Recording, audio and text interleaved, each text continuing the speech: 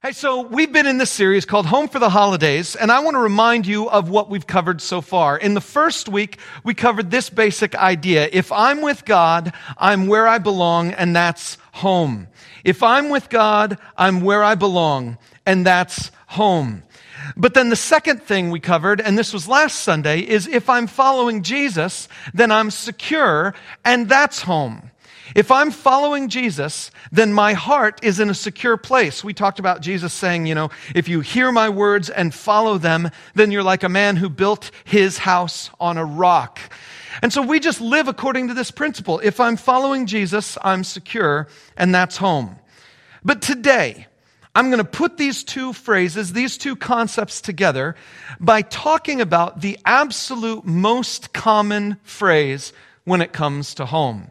If you go to your Google search bar and you type in home, you might see it. But if you type in home is, you will definitely see it.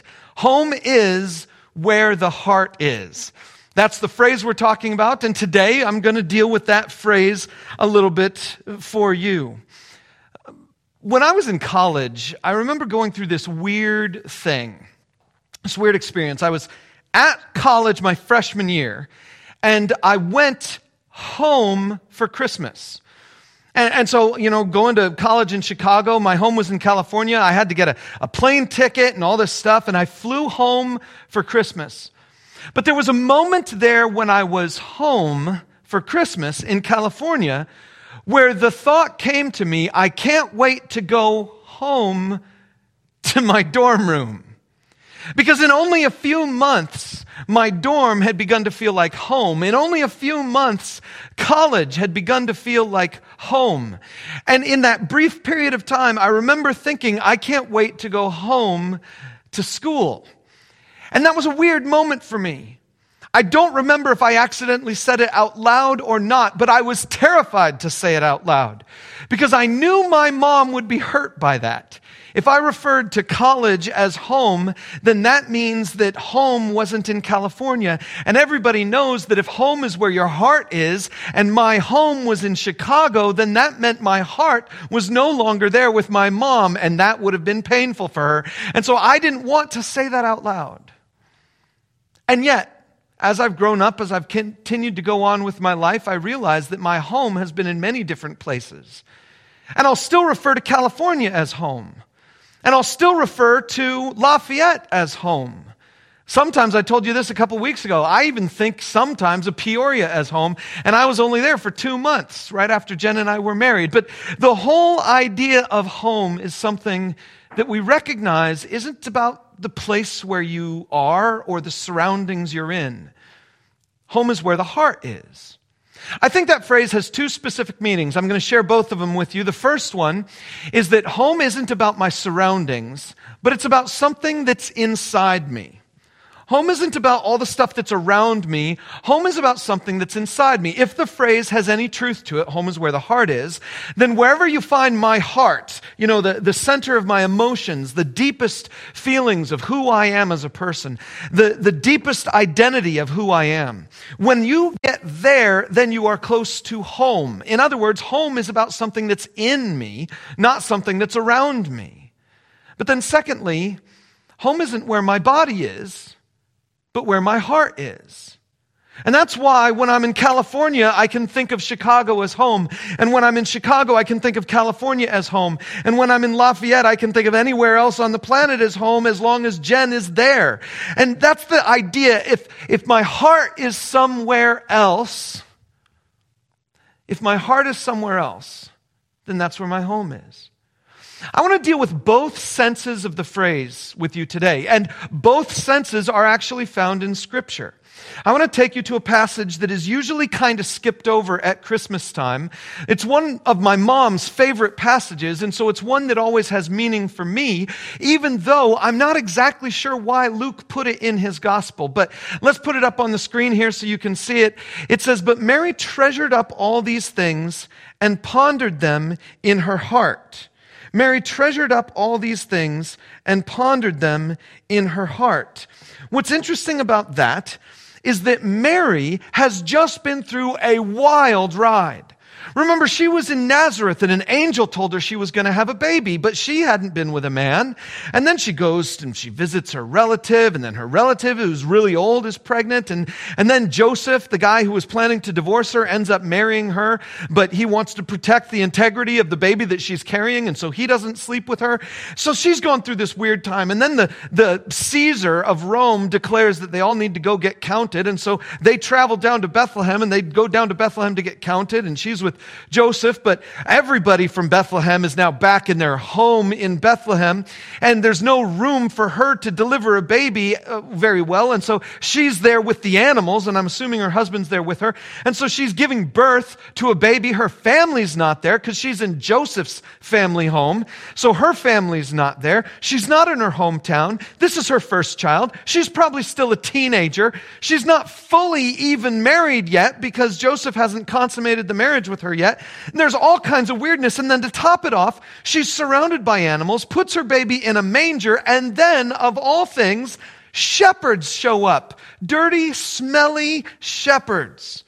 Back in that day, a shepherd was considered the lowest of the low, but slightly above tax collectors and prostitutes. Shepherds were always on the low end of the religious totem pole. And now they're in the midst of this room with Mary, praising God, talking about an angel that visited them. If anyone had a weird Christmas, it was Mary. Mary had the weirdest Christmas of all. All of us who are far away from family or stuck at home or whatever, we don't have a clue what Mary was going through. But Luke makes the point of telling us about Mary's inner life.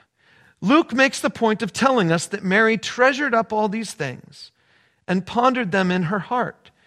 She didn't have a sense of understanding of what all this meant. She couldn't have known all that Jesus was supposed to be and to do in the world. All she knew was this was the weirdest night of her life. And she ponders them, treasures them. Because there's something about her heart that she says, in the weirdness of the day, I want to preserve this moment and put it in my heart and keep it there.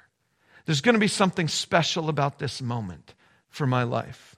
So she treasures up all these things and ponders them in her heart. She's not the only one either. As I was looking through Scripture to find other uses of the word heart, I found a couple really interesting ones and other ideas of this same basic thing. And the first one that I found was from King David. So that's kind of appropriate because King David was one of the great-great-great-great-great-great-great-grandfathers of both Joseph and Mary. And so to have him have a moment like what Mary had, I think is pretty interesting. I want to share this verse with you. It says this, David writes, "Many are saying, who will show us any good?" Have you heard that recently? Have you heard people say, listen, there's nothing good about 2020. Everything about 2020 has been bad. Everything about 2020 has been a dumpster fire. Have you heard people say that stuff? Many are saying, who will show us any good? Where can we get some goodness? And then David says, lift up the light of your countenance upon us, O Lord. In other words, he says, God, I need your light. God, all these other people out there in the world are complaining about no light, and God, I want your light in my life. But then he says, you have put gladness in my heart, more than when their grain and new wine abound. What's weird about us as humans is that we tend to think things are going well when they're going well for us. Specifically, we tend to think things are going well when they're going well for us economically.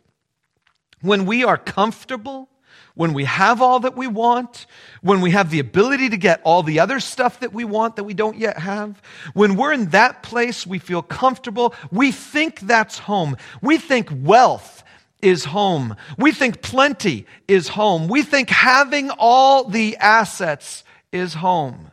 But David says, they can have grain and new wine in abundance. But God's gladness is more than that to me. See, there's something going on in David's heart. There's something going on in David's heart that even though the world around him might be complaining or the world around him might be in prosperity, it doesn't matter to him because there's something in his heart. His heart condition is in a good place. But David, of course, isn't the only one I said. I also mentioned the Apostle Paul in the New Testament had something about this as well. Take a look at what he says. He says, I know what it is to be in need, and I know what it is to be in plenty. I've learned the secret of being content in any and every situation, whether well-fed or hungry, whether living in plenty or in want. I can do all this through him who gives me strength. Paul doesn't tell us the secret in this snippet of his book, but if you read the rest of the book, you do get his secret. His secret is summarized in this line here, I can do all this through him who gives me strength, but it's made more explicit in the rest of the book of Philippians, where Paul basically says, because of Jesus, I can go through anything. Because of Jesus, I can put up with anything. Because of Jesus, I can encounter other people's prosperity and not be jealous. I can encounter my own hardship and not be frustrated because of Jesus. 3 people. David was on the run for most of his life. David had people trying to kill him left and right all the time. Even after he was the king, he had his own son mutiny against him and try to kill him. David was on the run for most of his life, and yet he could say, God has put gladness in my heart. Mary was experiencing the weirdest night of her life, both before and after that moment she would ever experience. This Christmas Eve, this evening where Jesus was born, was the weirdest moment of Mary's life, and it would be the weirdest moment of her life. And yet, she had a kind of peace in her heart. Paul is in jail, he's in prison, he's in chains. When he's writing the letter to the Philippians, and yet he says, I have contentment in my heart. What do all 3 of these people have in common? Just one thing. God was with them. God was with them, so they were at home. David said, God specifically, you've put gladness in my heart. Mary literally had God inside of her physically for months, and now she has God in flesh in her hands and in her arms. Paul, in prison, he would say repeatedly that he has Jesus with him. You see, each one of these had God with them, and I want you to know that you can have God with you too. Look what Peter says in Acts chapter 2. He says, repent and be baptized, every one of you, in the name of Jesus Christ, for the forgiveness of your sins, and you will receive the gift of the Holy Spirit. He'll go on to say, and this gift is for all who call on the Lord. He says, this gift is for all, even those who are far off through history or time or distance. Peter says, if you believe in the name of Jesus Christ, you repent and you're baptized, then you will receive the gift of the Holy Spirit. The point of that is to say that God is with you. If you are a real Christian, if you're a person who has really given your life to Jesus, if you're a person who's really walking with Jesus, that's what repentance and baptism mean. Baptism is a symbol of a new life. Repentance is the action of the heart that says, God, I'm ready to live a new life. If you are a real Christian, you've really given your life to Jesus, then God is with you always. If I'm a real Christian, I could say God is with me always. And just like I said in the first week, if I'm with God, then I'm where I belong, and that's home. And like I said the second week, if I'm following Jesus, then my life is stable, and that's home. In other words, it doesn't matter. If I'm with God and God is with me, then wherever I am, I'm home. And if I'm a real Christian, God is always, always with me. The book of Hebrews phrases it this way. So we say with confidence, the Lord is my helper. I will not be afraid. What can mere mortals do to me? What can happen to me? What's the worst that can happen to me? Death? Is that the worst that could happen to me? That's not that bad, because guess what happens? If I die, I'm still with God.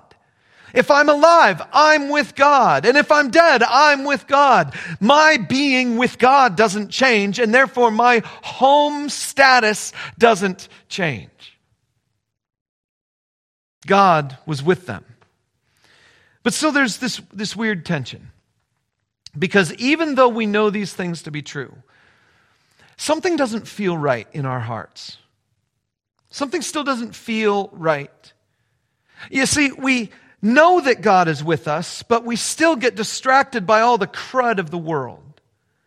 God has placed gladness in our hearts, but we still get distracted by all of the other people and their prosperity, and when we don't have it.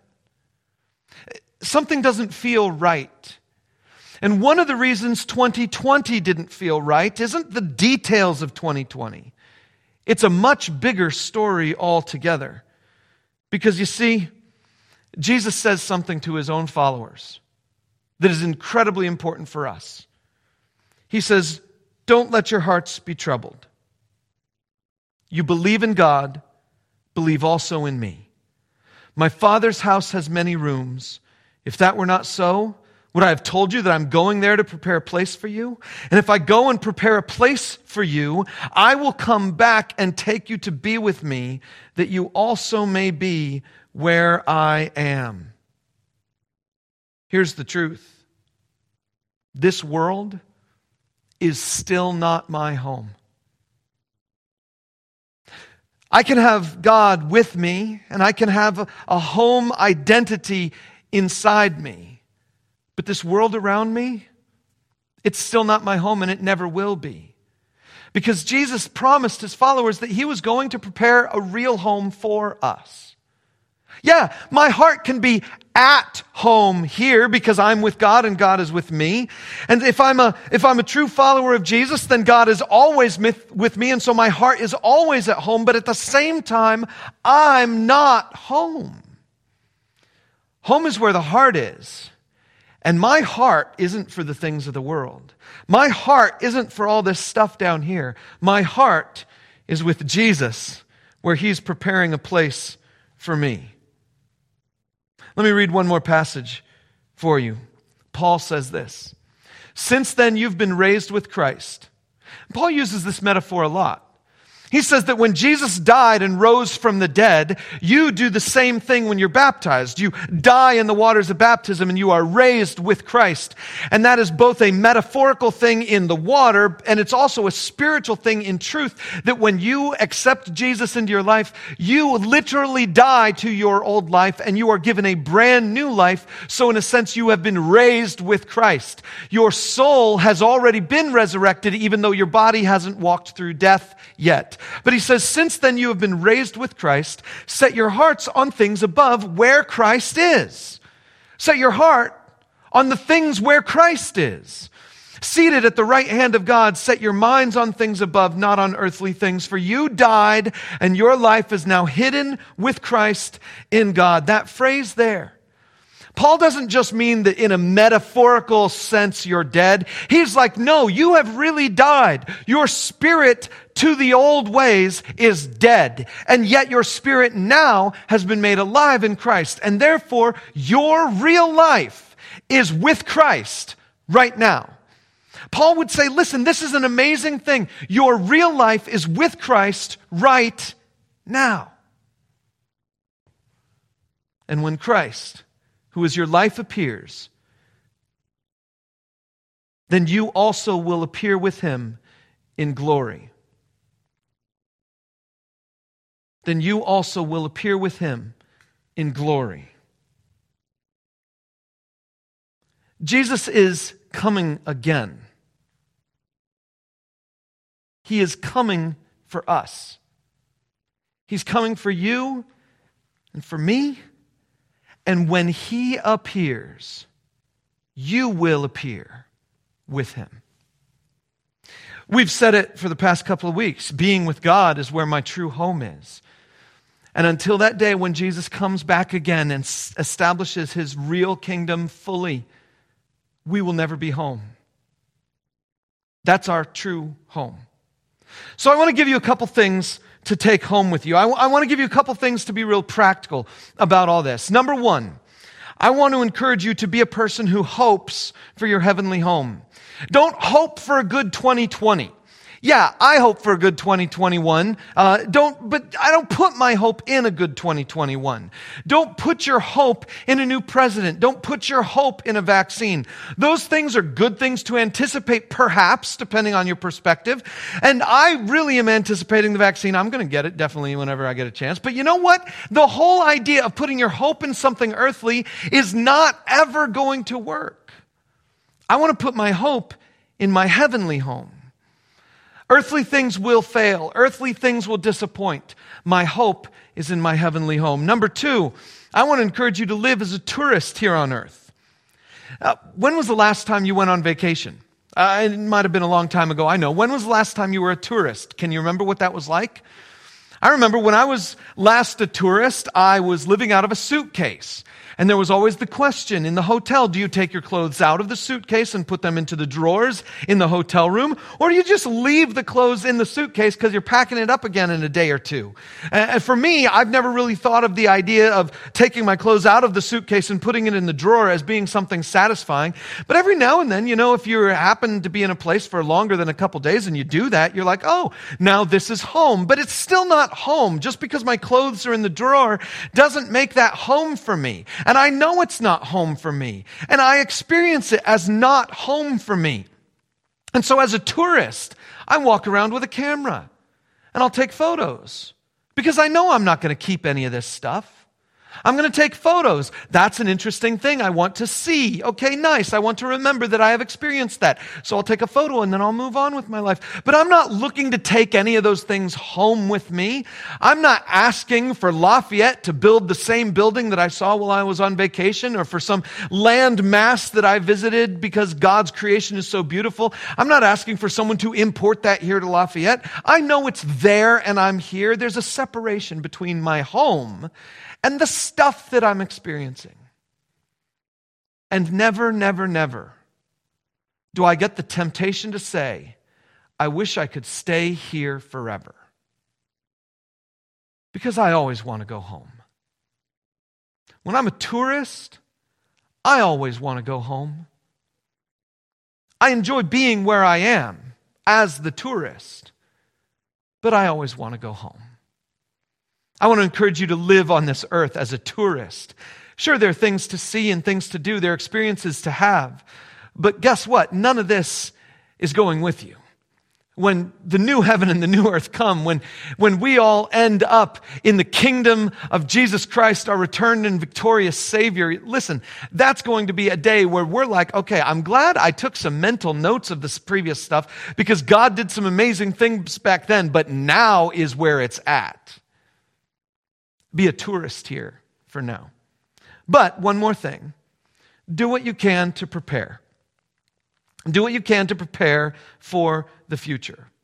One thing we don't think about a lot at Christmas time is this idea that Jesus is coming back again. And the reason we don't is that we spend so much time singing songs about the baby in the manger. We spend so much time thinking about the story of the wise men and the shepherds and all that stuff that we don't really recognize that for the vast majority of Christian history, the Christmas celebration was a celebration of dual remembering the past and looking forward to the future. Because here's the point.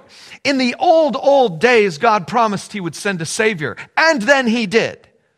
And that means that when Jesus promises He will come back, we can trust that promise too. We're in the same waiting period, just the second waiting period that they were back then, and Jesus came. And so the Christmas story is proof that God keeps His promises. And so we look forward to the day when He comes again. So here's the deal.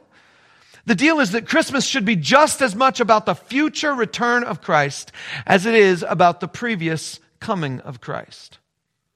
And so we prepare for that moment. What does it mean to prepare myself for heaven? What does it mean to live for heaven? Jesus gives us a pretty clear indication of that in one of my favorite passages. He says, "Your Father who sees what is done in secret will reward you.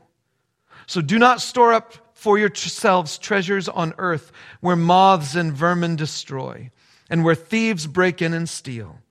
but store up for yourselves treasures in heaven, where moths and vermin do not destroy and where thieves do not break in and steal. For where your treasure is, there your heart will be also. And there it is.